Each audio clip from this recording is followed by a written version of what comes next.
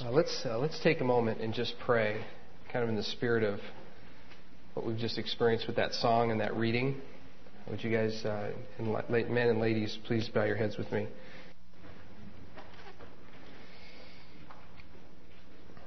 Jesus, we are here today to honor you, to worship you, to focus on you. Would you keep us from seeing what we do here as a religious activity, but that we would see what we do here as a part of a vibrant relationship with you, Jesus, the author and foundation of all life and existence and reality. And would you help us to draw closer to you this morning as we work through the Scriptures? In Jesus' name, amen. Well, it's good to be with you again this morning. I was here a few weeks back, and I'm excited to come and share with you again this morning as we've launching into this new series at Valley Church and at NBC, kind of jointly going through the letter to the Colossians.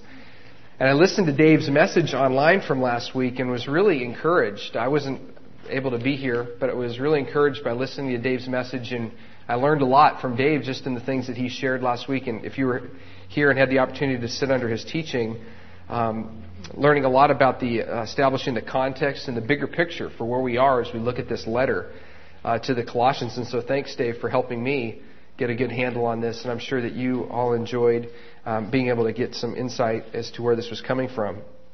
And this morning we're going to rely on some of the context that Dave set for us really last week in order to help us understand what we're going to look at this week. Anybody remember, just kind of speak it out, what Dave had mentioned was Paul's main emphasis or main point in this letter? Do you remember what that was?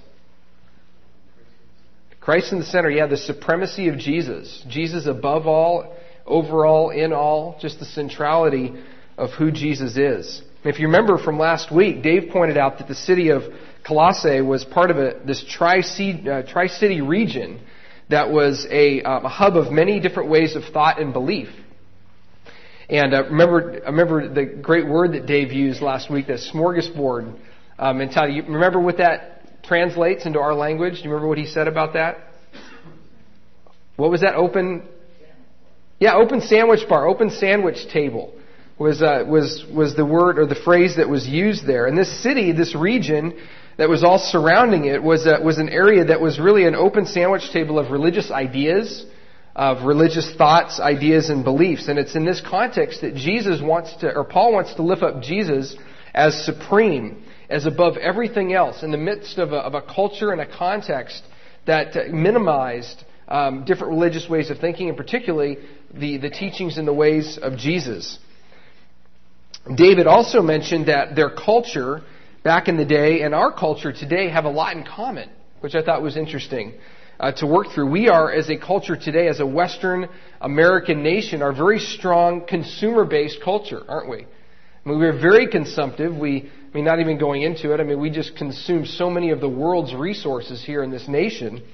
And we pick and choose, it plays out in picking and choosing what we eat, where we want to go eat. Dave talked about the whole concept of Subway.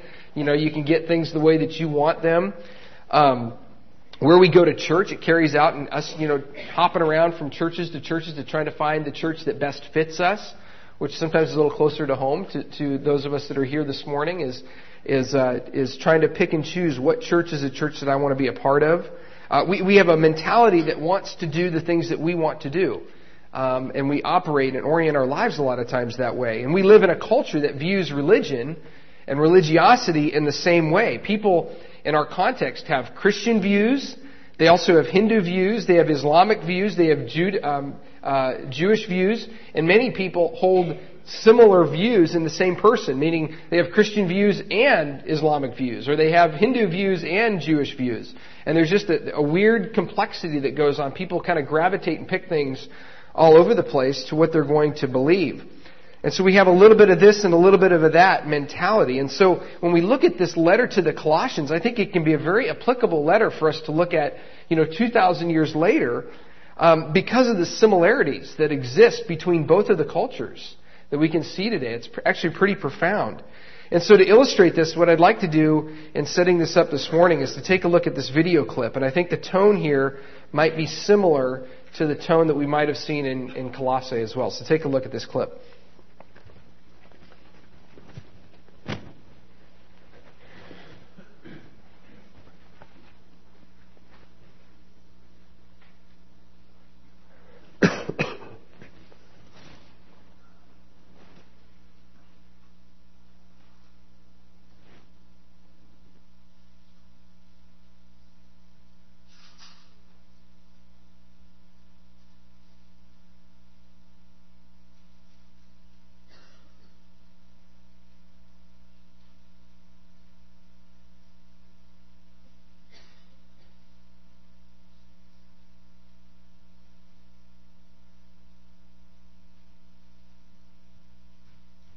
That was intentionally meant to help you try to guess. I mean, come up with your own ideas, okay?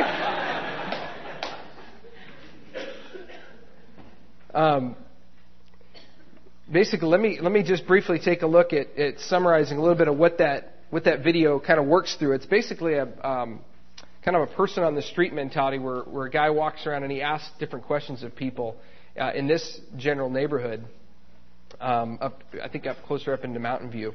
And basically it addresses this issue or this concept of the one-way approach, that Jesus is the one way to God type of mentality, and how most people in our culture find that very offensive. People find that just that exclusivity to be really ludicrous. And it's basically a picture where in this culture that we live in today, you can imagine that the Christians that lived in the early church there in Colossae had the same sort of perspective, that they probably found themselves confronted with similar nuances of, well, okay, Jesus is kind of one of the gods of the pantheon. He's a guy that you can worship and focus on, but don't really say that he's only one perspective to focus on and say that he is the only way to God. And so that's really kind of a product of, or a picture of how we operate as a culture here today as well. People typically want to believe what they want to believe about certain things. And in one regard, it's okay. We're not a nation that forces people to think one way. And we're not a theocracy. We're not a place where we have this religion, or Christian religion is the law of the land, which mandates people to believe one way. That's not really the way of Jesus anyway.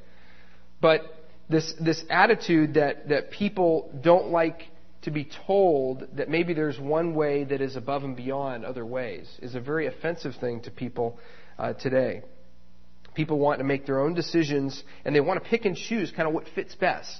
And some of us find that similar situation in our own lives. We kind of find ourselves in a paradox a lot of times because we like some things and don't like other things, and it kind of doesn't make sense why we pick this, and we choose this idea that we like, but we don't pick this other idea up that has a similar thinking. And there's just different ways that make this confusing for us.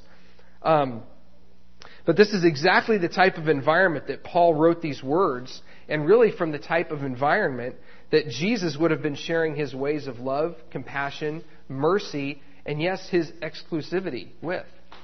This is the kind of context, the kind of culture that we live in today, where he would have felt very at home in sharing with and talking with people, not from the perspective of trying to win an argument with people and beating people over the head with a Bible or a Bible tract or something like that, but to help people understand and see who they really were, that they were loved deeply by God, that were loved deeply by Jesus, and really to help them understand who you belong to, what your purpose is, what your identity is.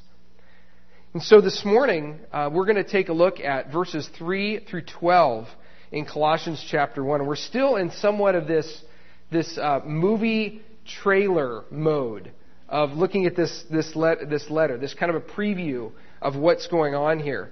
But here what we're going to see this morning is that Paul is going to start encouraging this church to keep Jesus at the center of their lives. He's going to start the thinking and the process here and laying out that argument. And specifically, he's going to help them see that at the root of God's will for our lives, at the root of God's will for our lives is that Jesus is the center. Jesus is the focus. Jesus is the point of identification and identity for our own lives that needs to be at the very beginning. And so, long story short, God's will for your life and my life is pretty simple. Keep Jesus the center and keep Jesus the focus. That's the essence of God's will for our lives. And this is what we're going to take a look at this morning.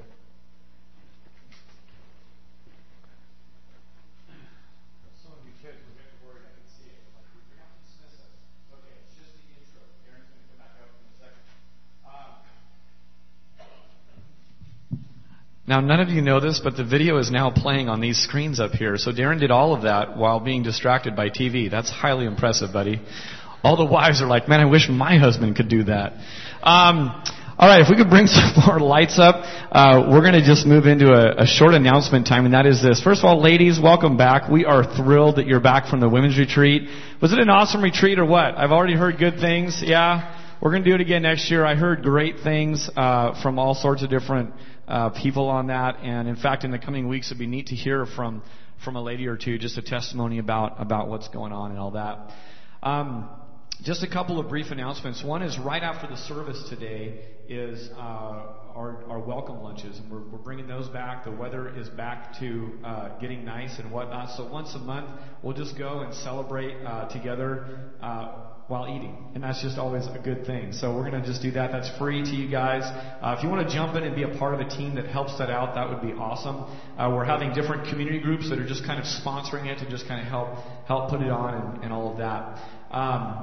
Also, I wanted to mention this. We have 3 different men's groups right now. You can find them in your bulletin, but they're focusing just on the spiritual disciplines right now. And there's a book by Richard Foster called Celebration of Discipline, and we're just several weeks into that, and it's really kind of an on-ramp anytime that you want to do. But one of the groups in particular, the Friday morning group, is going to tie in as a way to express it. Rather than just study spiritual disciplines, it's really this idea of let's learn about it, but let's do it. That's the whole point of it, is being a doer of the word. And one of the disciplines is actually service. And so we're going to go hand in hand with Love Inc., which goes and finds places of need for people, and then just a way to express what we're learning as a men's group together on Friday mornings and Wednesday mornings and Tuesday mornings is to go and put that need to practice. So I just want to make mention of that's going on, and those are easily accessible to join anytime.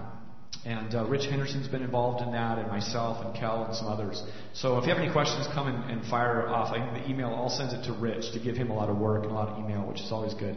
So just you can ask any of us about that, and we'll let you know. All right, let me invite up Jim and Jenny Cook to the front, and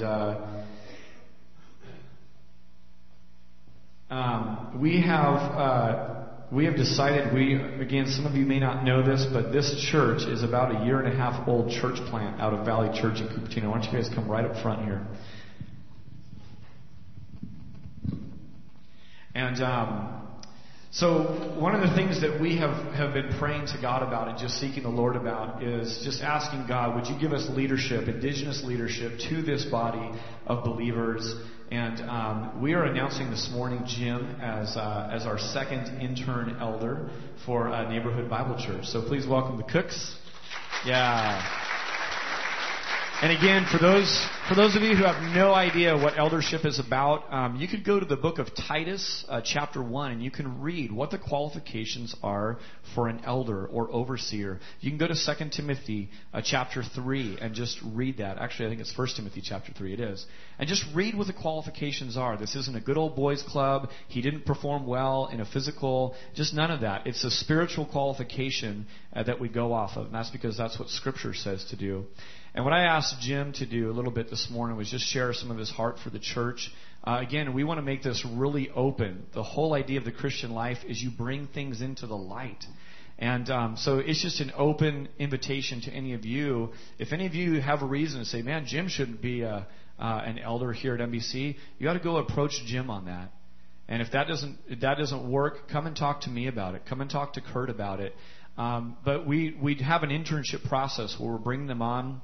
NBC is having their very first official here at this building elders meeting this next Tuesday, and we're just super pumped up about it. We announced Kel last month sometime, and we're just really excited about it. Kurt is going to stay on the elder board through the year 2008, and so anyway, we're just really excited about it. Jim, share a little bit about your heart for the church and who you are here.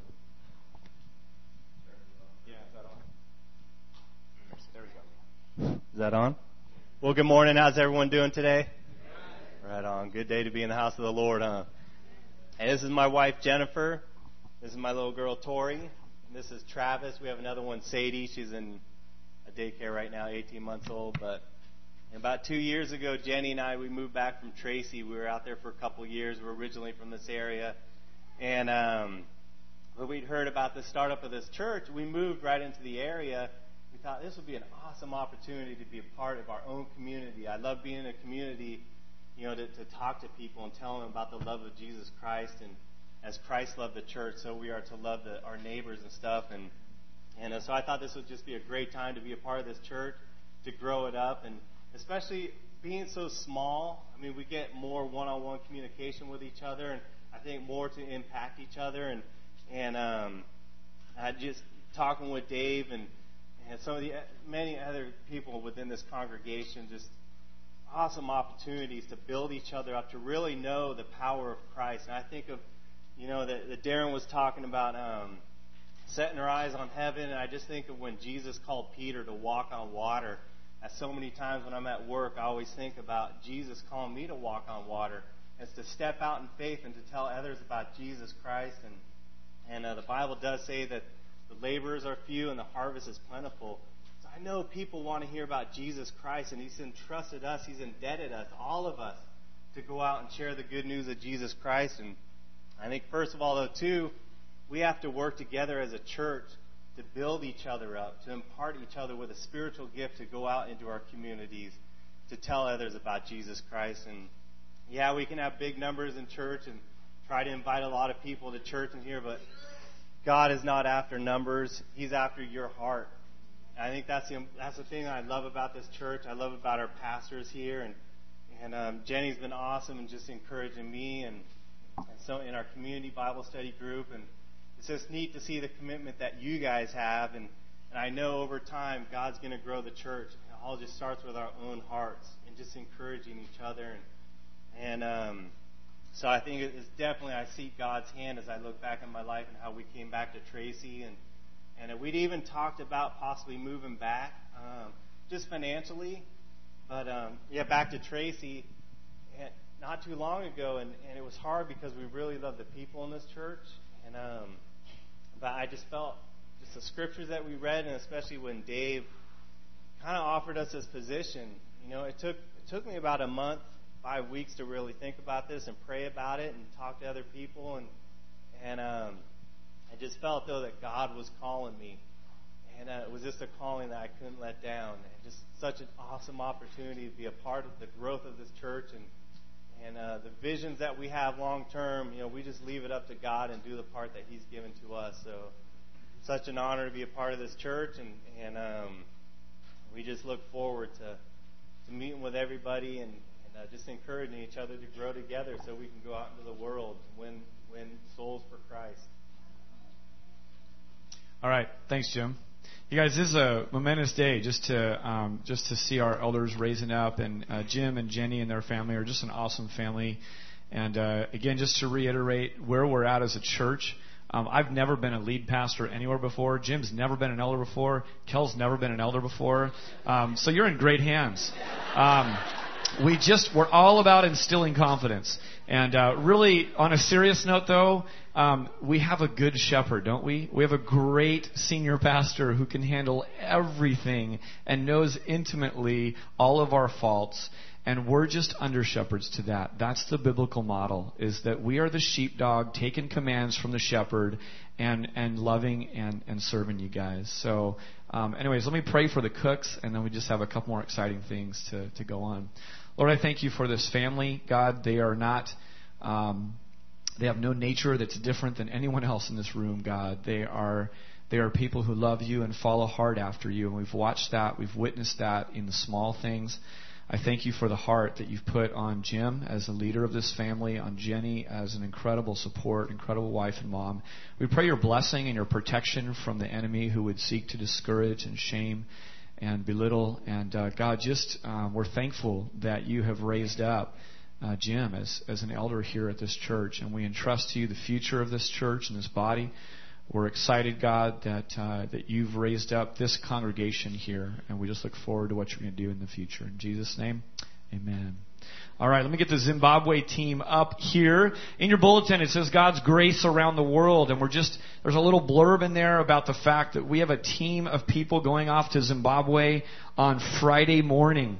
And if you don't know, Glenn Miller is over there working with Hands of Hope, which is an orphanage. And I've just asked these guys to share a little bit. It's pretty awesome that we have 3 from our own body here that are doing this. So David's going to share a little bit about just kind of what prompted him. It's already on. And just kind of what prompted you to come on this team and what God did to move you forward in this. Sure. Okay, hear me? Yeah. Earlier when we talked and you mentioned about the Zim team, I thought, wow, that's a pretty catchy name there. I like that, Zim team. Anyway, my wife the other day said I tend to be long-winded, so I'll be very brief here. So, certainly, I would just want to talk briefly about just the prompting that God had in our hearts for this trip. It is clear it's a calling, and just to stretch out God, to stretch our faith, responding to really Jesus' command to love and make Jesus known, God known in this practical way. And that's really the response to that. We were here on day one when this church started, and certainly one of the things that attracted my wife and I to this church was the mission focus, the global focus. My wife was affiliate. I mean, she knew a lot of people from Valley Church who was affiliate to this, and she would come home telling me how mission focused the people are, and just being part of this group really inspired us, and so forth. And certainly, I've always had a longing to that. And it took longer for some people like myself to respond to God's calling than. But this is where we are, and this is where I'm at, and this is what I'm trying to do. So certainly, I know I can speak for the men here that we are responding. It is a prompting. God certainly has impressed us to do something here in a practical way, and I think it's a journey for growth and just really making an impact for Christ. Well, first off, let me say I really don't know what to expect over there. I've never been overseas, and I've definitely never been to Zimbabwe. So my heart's open and ready to go. Our first focus over there is to share God's word and God's love with all the people over there. And our plan in doing that is to build some earth homes, they're called, which is basically like a sandbag home that the orphans over there can live in.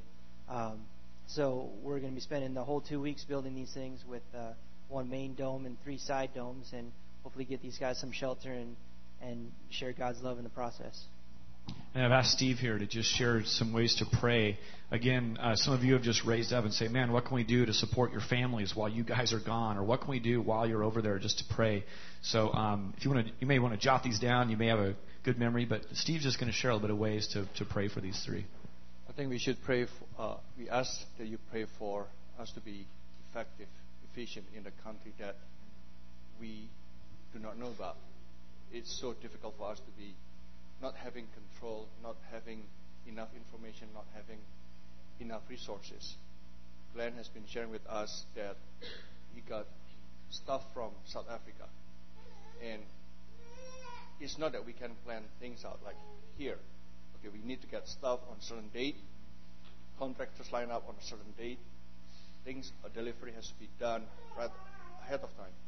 But not in Zimbabwe. That's what we heard.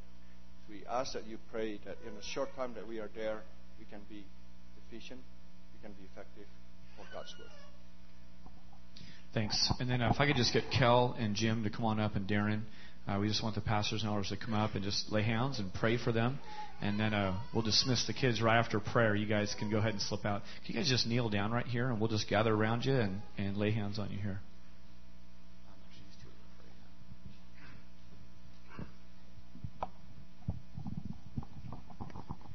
Dave, I didn't tell you ahead of time, but I'm actually going to read from Scripture. And for those of you who might want to, before we pray, follow along, I'm in Matthew 25. And Jesus telling about his final judgment. And I'll start in Matthew 25:31. But when the Son of Man comes in his glory, and all the angels with him, then he will sit on his glorious throne. And all the nations will be gathered before him, and he will separate them from one another, and as the shepherd separates the sheep from the goats. And he will put the sheep on his right, and the goats on his left. Then the king will say to those on his right, "Come, you who are blessed of my Father, inherit the kingdom prepared for you from the foundations of the world. For I was hungry, and you gave me something to eat. I was thirsty, and you gave me something to drink. I was a stranger, and you invited me in. Naked, and you clothed me. I was sick, and you visited me. I was in prison, and you came to me." Then the righteous will answer him, "Lord, when did we see you hungry and feed you, or thirsty and give you something to drink? And when did we see you a stranger and invite you in, or naked and clothe you? And when did we see you sick or in prison and come to you?" The king will answer and say to them, "Truly I say to you, to the extent that you did it to one of these brothers of mine, even the least of them, you did it to me."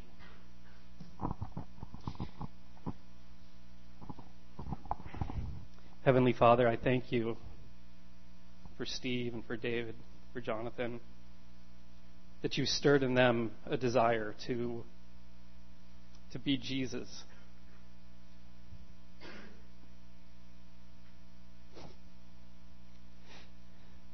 To dying orphans.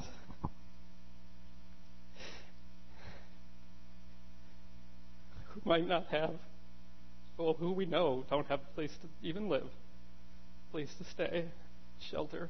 And we take all these things for granted. And while we think that maybe the least of these might be those without food or without shelter, I think the least of these are those who haven't had a chance to see your face, to know your glory.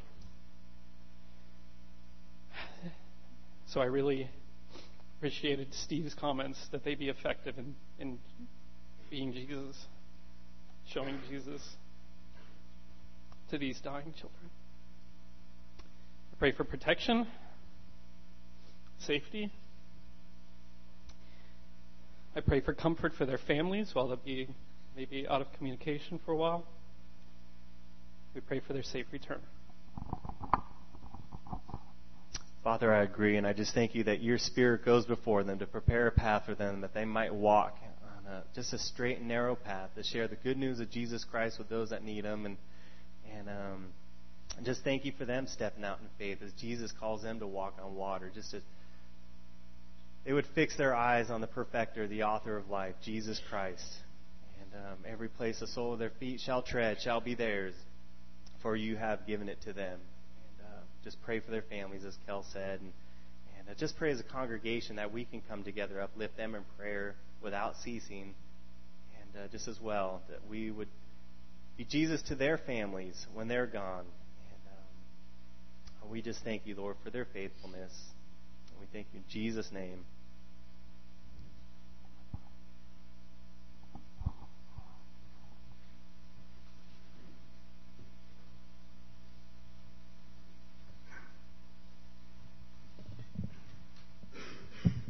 All right, now we're having church. Children, you can be dismissed and go to your classrooms. Thanks for hanging with us and getting to be part of a send-off. Oh, don't go anywhere. Kids, come back. They're all going to go get the food first. Sorry, come on back. Come on back. Thank you, Kirsten. Guess what? You get to hang out with me. I didn't send a memo to myself. Oops. All right, I need the band back up here. Where's Clink? Clink's praying for our offering, and we're going to keep going. While the band's coming up, let me just share one more send-off. And we didn't send ourselves off, but my wife and I leave on Wednesday. We're leaving to China, and we're going to go pick up our new daughter. And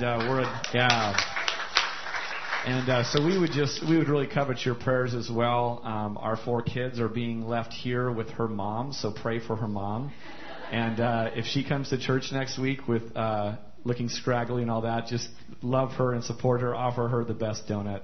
But we're going to be going down and picking up our daughter. She's 2 years old. Some of you may or may not know that we've been in process with this for a long time. But anyways, you'll get to all meet her. Lord willing, I'll be back on April 30th, and I'll be preaching. I'll get to share with you guys, and you'll see her in the flesh. So we're really excited about that. Just appreciate your prayers. And so, Clink. Morning. Can we have the ushers come forward, please, in preparation for the offering? Let's pray for the offering. You know, Father, we're so grateful to be before you today. We thank you for your grace and mercy upon us, Lord. We thank you for this opportunity to give to your kingdom. We know that you don't need our money. You don't need our offerings, Lord. But yet it shows a sign of love for those that we care for. We pray for those that are homeless and hurting and helpless today, that are hungry. God, we just pray that you would take these tithes and offerings that we give cheerfully, Lord, and use them mightily for your kingdom, as we ask this in Jesus' name. Amen. That the one that we've just been worshiping, the one that we've just sent out in the name of Jesus, is the same one that we're talking about. And as we look at the book of Colossians this morning, speak powerfully through Darren. Thank you for being here with us as our friend, as our reigning King, and as our good shepherd. We love you. It's in your name we pray. Amen.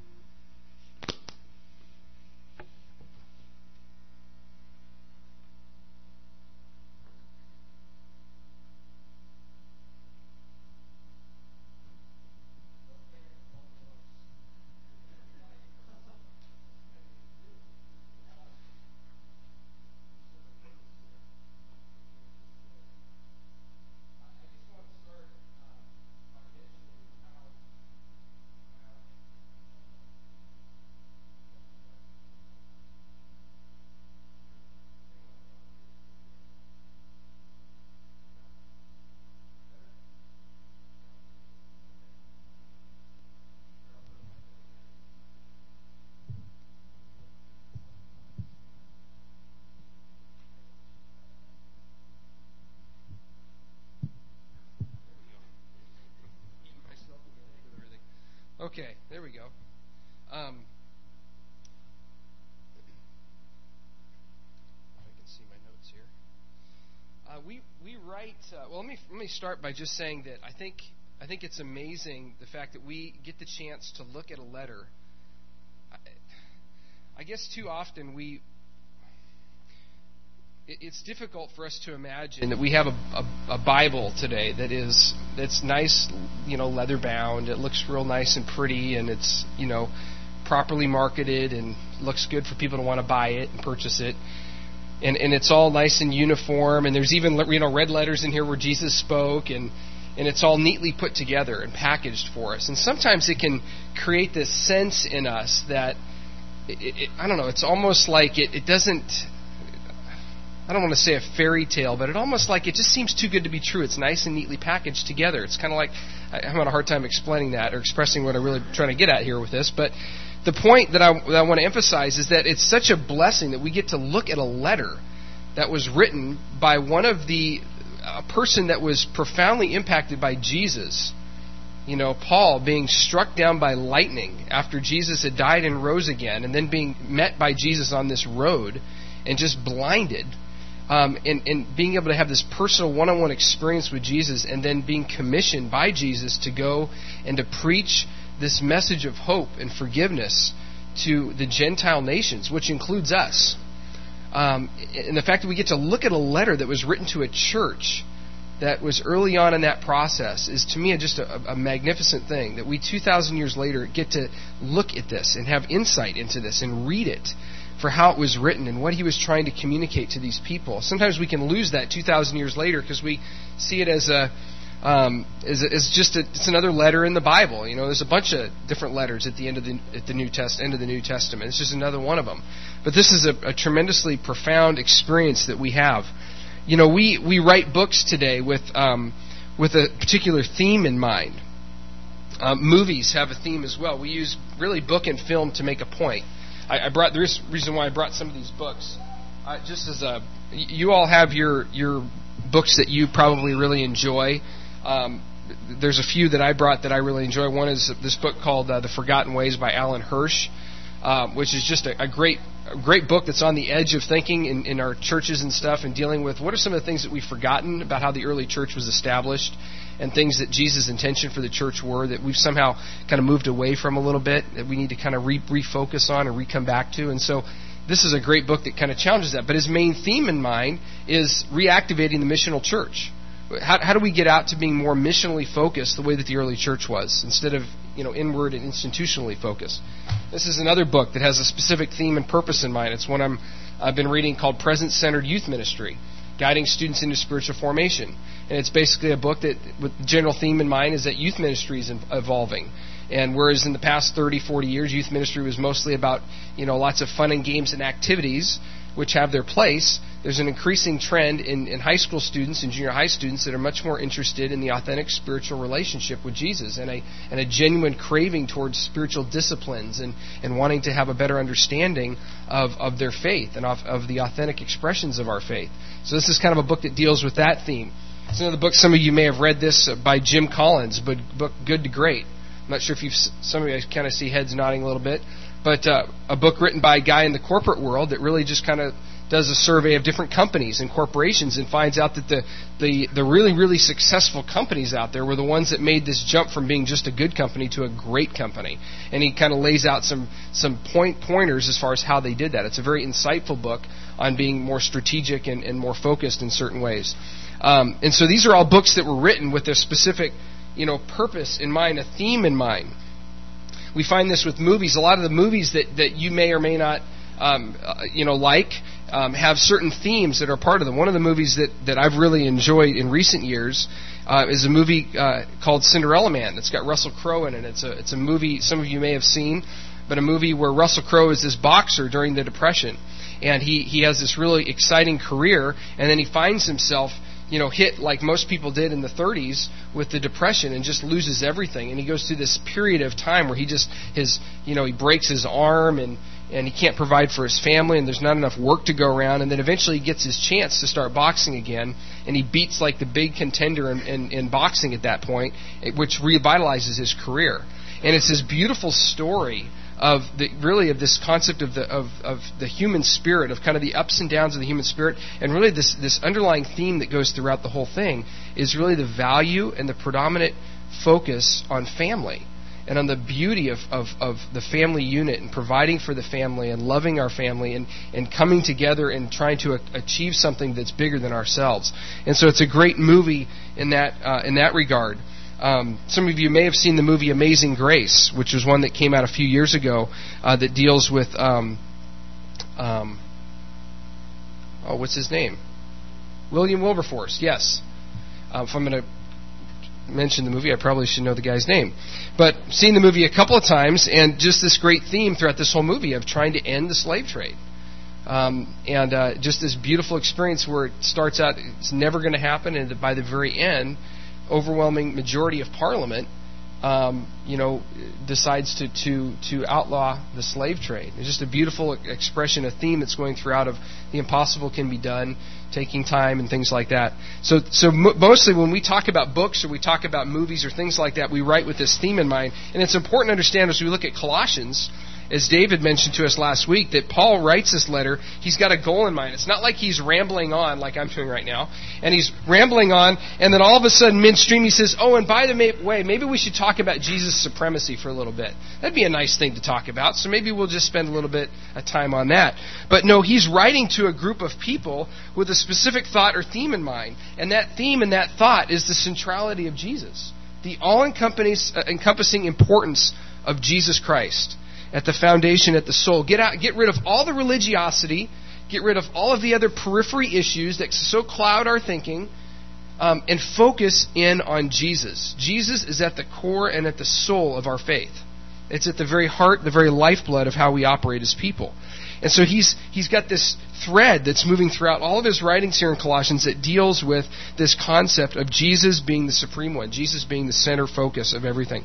And what I want to do this morning, in just the brief time that we have remaining, is to focus on two basic parts of this passage. And I want to encourage you to look at inside the bulletin. There's a little handout in there for you that just basically I had Carol just put the scripture in here for us. for you to be able to look at it. Basically, the way we're going to look at this breaks down into two parts, like as the paragraph lists them here. And it's just an interesting approach that Paul starts with. If you look at these first 8 verses, before we read these, let your mind go back to what we said earlier about context. Okay? Remember how we said that this church was living within this Tri-City region that had this smorgasbord mentality to religiosity and ideas and thoughts? To kind of like take a little bit of this, a little bit of that. Jesus is just kind of like one of the, supposed gods out there. So, okay, let's kind of incorporate him in here somewhere and kind of, okay, what are some of the things he taught? We'll kind of put him up on par with all the other stuff that's out there. Just kind of create this pool to operate from. And so with that mentality in mind, that context, that culture that's in mind, through that lens, look at how he writes to this church in these verses. We always thank God, the Father of our Lord Jesus Christ, when we pray for you, because we have heard of your faith in Christ Jesus and of the love you have for all the saints, the faith and love that spring from the hope that is stored up in you in heaven, and that you have already heard about in the word of truth, the gospel that has come to you. All over the world this gospel is bearing fruit and growing, just as it has been doing among you, since the day you heard it and understood God's grace and all its truth. You learned it from Epaphras, our dear fellow servant, who is a faithful minister of Christ on our behalf, and who also told us of your love in the Spirit. The thing that's really neat about this first section of Scripture that he writes here is the encouraging tone that Paul has. If you notice that in the way that he writes. Look at what he's saying here. He wants to encourage them that they have the reputation of being the right people. He says, I pray for you, and that he has heard of their faith, which has been what? Modeled in love. He gives them assurance of their faith that, quote unquote, has been stored up in heaven. He says that all over the world, this gospel that you have believed is growing and bearing fruit. It is bigger than your Tri-City area. It's changing lives and impacting people in deep ways all over the place. And he says this gospel is doing the same thing in you. Paul's tone is encouraging. He's reminding them and giving them a perspective that goes beyond their frame of reference. Paul, get this, it's very important. Paul knows that Jesus is supreme. Paul understands the centrality of Jesus, Jesus being the heart and soul of all existence, that life itself rises and falls on the commands of Jesus, that he is the very center of all life and all reality. But he knows that this church lives in an environment that's hostile to this understanding, that's hostile to this approach, and that worships the God of personal choices. And he wants this church to know that what they have is real. He wants them to know that they are making a difference and that he's encouraged by their faith. That they have eternity waiting for them, and there are many other people all around the world just like them that are all joined together in this consuming understanding of the reality and the centrality of Jesus. He wants to remind them of the power of their faith. He's saying in a very encouraging tone, so to speak, there are people probably in that church that are wrestling with and struggling with, well, okay, is Jesus really the only way to the Father? I mean, all our neighbors are talking about the fact that you can kind of add this and add that to the equation. And instead of Paul coming at them and blasting them and just saying, hey, you're doing all these things bad, what he does is he takes a very positive approach, and he wants to build them up and strengthen them and say, listen, the centrality of Jesus is being made known to you. It's being seen in you. You're doing a good job. Keep up the good fight. Keep up the faith. Keep the walk with God that you were called to. Just as a side note here, as we look at this first part of this passage, we spend a lot of time condemning ourselves and others when we fall short, don't we? I mean, we do it to ourselves. We feel inadequate. We make a mistake. We condemn ourselves. But Paul takes this approach where he wants to build up and encourage this church and tell them that they're on the right track. And so I just wanted to, even just as a side note to this, to just pause. And I had just a sense that as we come this morning, that there may be those of us here that need encouragement today. That you came this morning and you're like, you know what, Darren, I'm not really that concerned with what Paul has to say in the letter to the Colossians. I'm not even sure that I really want to be here this morning.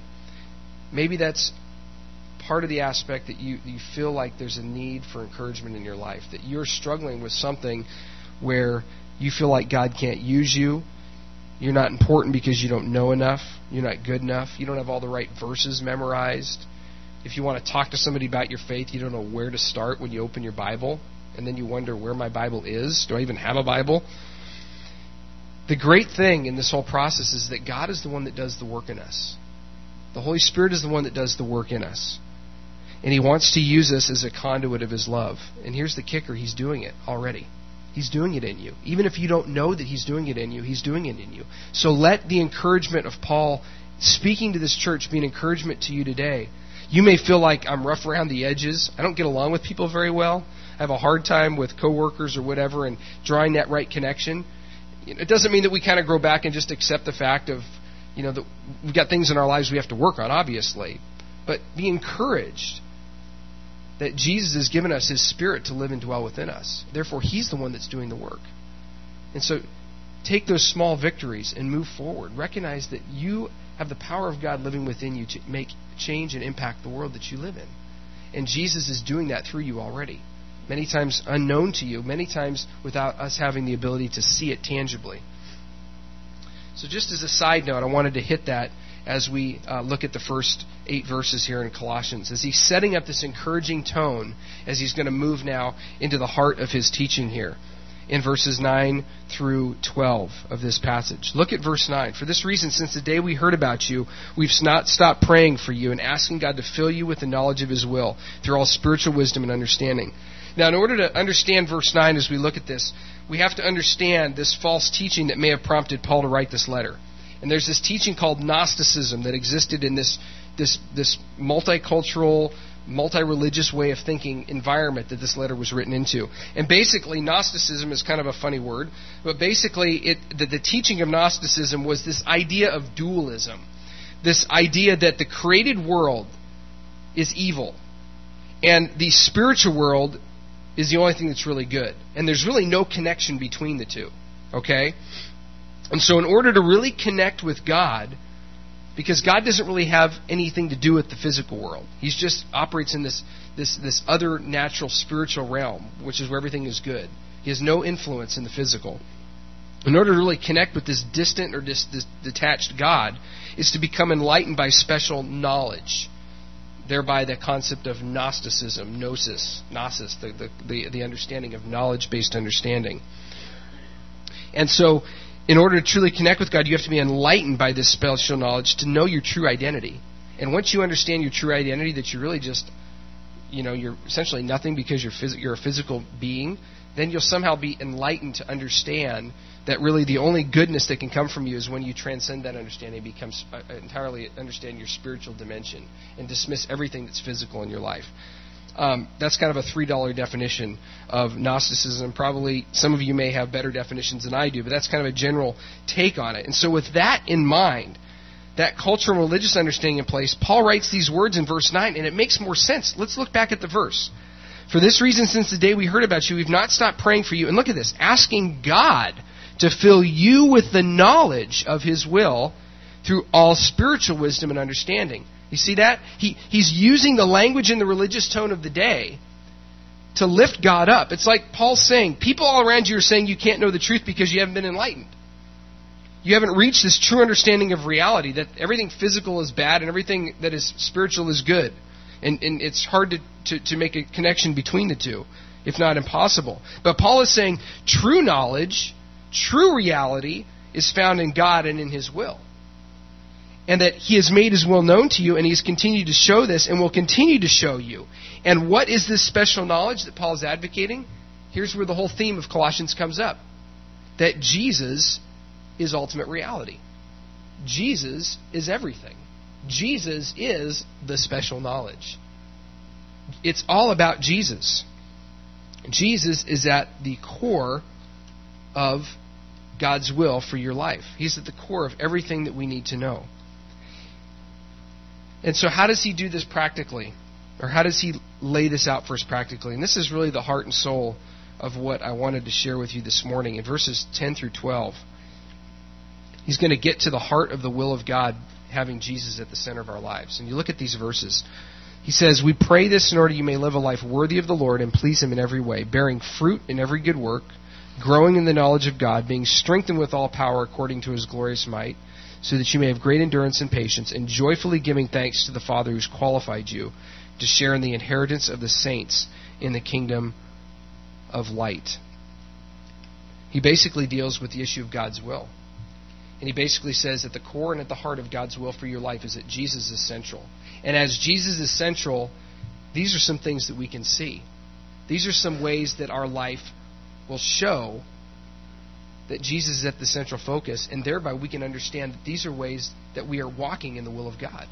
Look at what he says in this passage in verses 10 through 12. The first one says at the end of verse 10, bearing fruit in every good work.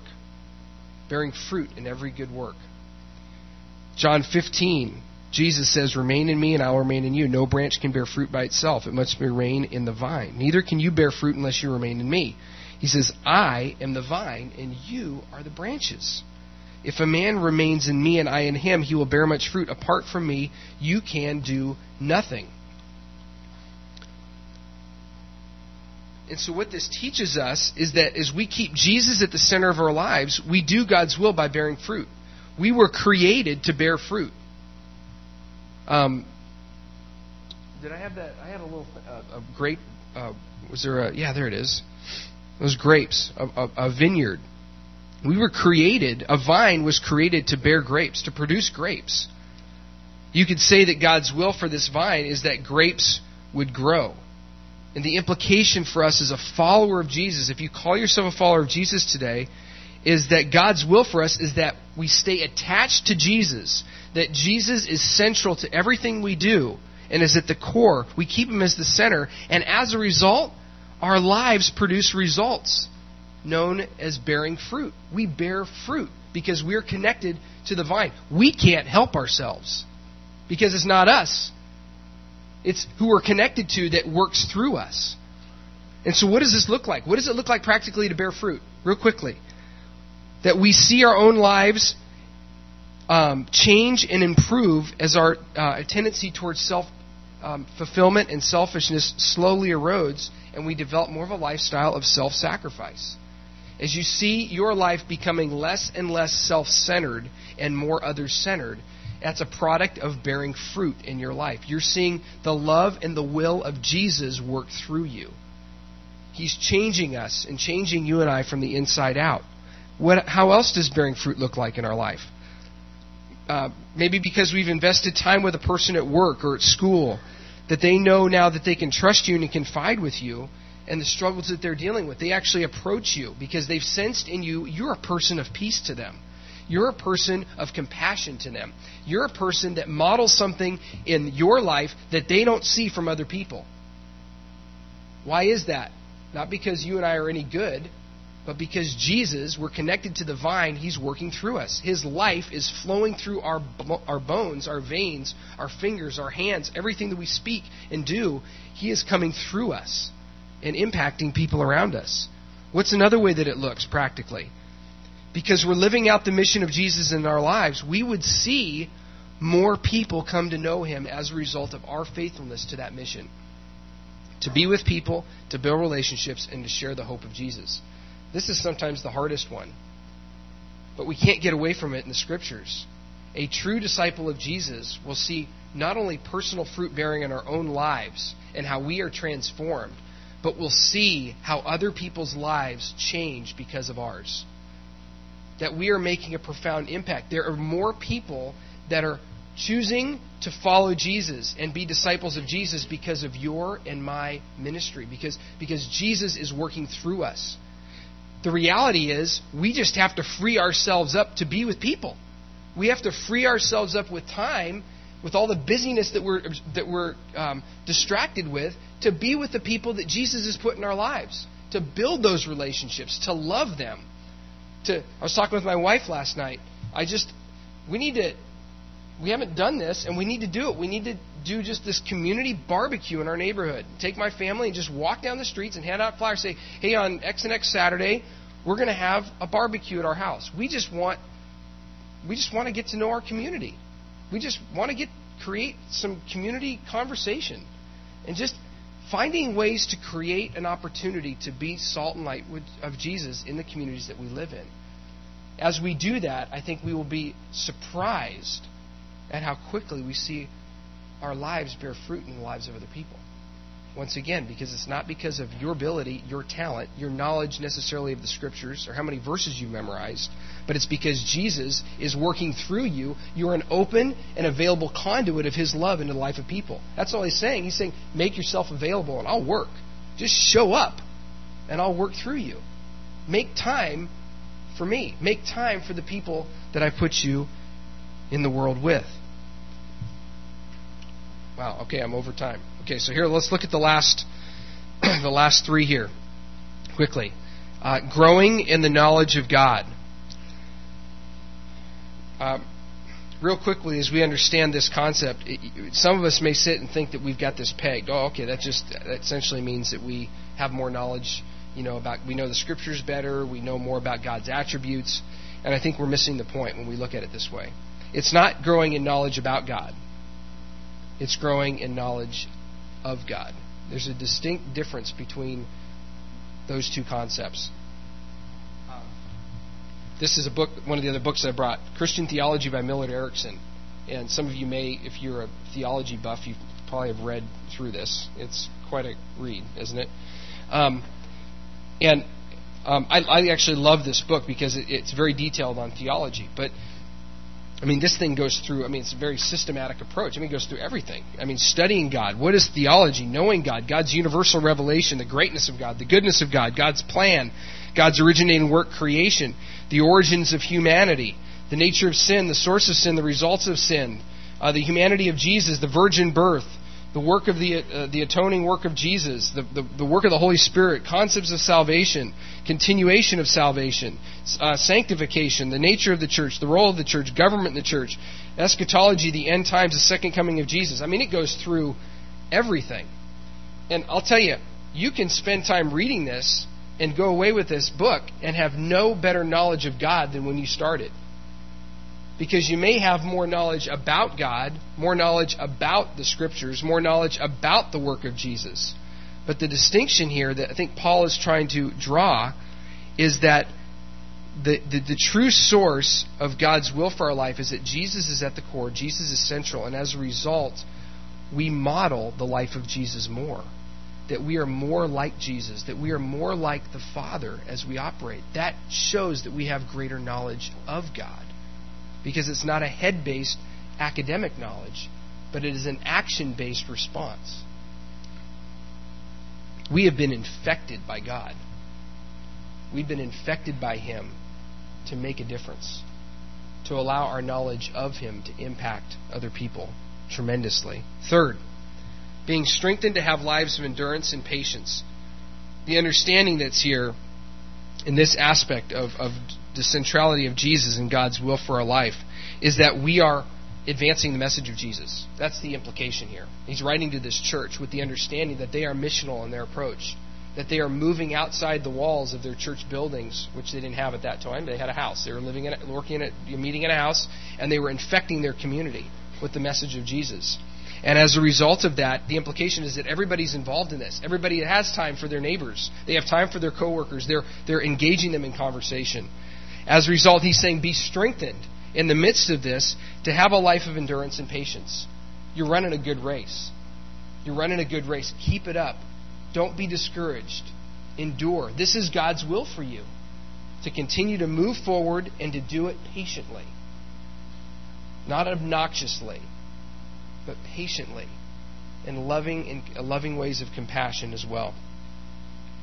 Fourth, this last aspect that he deals with in this section is this idea of joyfully giving thanks to the Father who has given us new life.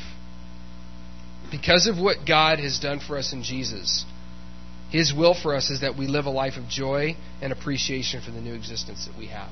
A deep, well-grounded appreciation and joy. One that is not dominated by fear, hatred, insecurity, but one that is dominated by a renewed appreciation of life, love, relationships, and a future that will never end. He's saying, look at the life that you have and thank God every day for it, because your eternal existence begins now. You are living in eternity now. see life physically today through the eyes of Jesus and the eyes of the God that created you, and look around you. Look at the love that we have in people, the creative brilliance that God has done in our universe, and love and honor and give thanks to God that you and I, as mere peons in the history of existence, have the ability to know this and to internalize it and to be this for people. I mean, that is the beauty of this. And if you see what Paul's he's drawing this picture and he's saying, keep Jesus central. As you keep Jesus central in the focus of your life, these are some examples of ways that it'll manifest itself. It'll look this way.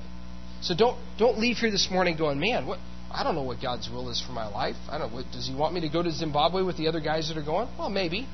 Maybe God will make that clear to you that He really wants you to go and do that. But sometimes we just focus too much on these other way outlandish ideas of thinking that God's will is some sort of a secret knowledge out there for us. But He's saying, no, God has made His will available to you. It's Jesus. Be like Jesus. Live like Jesus. Obey God. Honor Him with your life. Serve Him recklessly. And watch the results pour in. That's God's will for our life. And so as we close, I'm going to go ahead and have Dave and the band come up. And as we're finishing with this song, I want to encourage you guys to feel the freedom to either sing along with the song that's going to be played, or to take some time, and if you want to look at your handout here, to jot down of these 4 things, what is the one that maybe you sense the Holy Spirit, who's living and dwelling within you? If you're calling yourself a follower of Jesus here, He's with you. Not because of anything I've said, that's just the reality of it. He's with you. So, as the Holy Spirit's working and moving in you, as you think about these things, what are some ways in which you feel like you need to ask God, help me better in this way? Help me to do a better job of seeing and bearing the fruit that You've destined for me to bear. Help me to change my understanding of my knowledge about God into a deeper knowledge of God.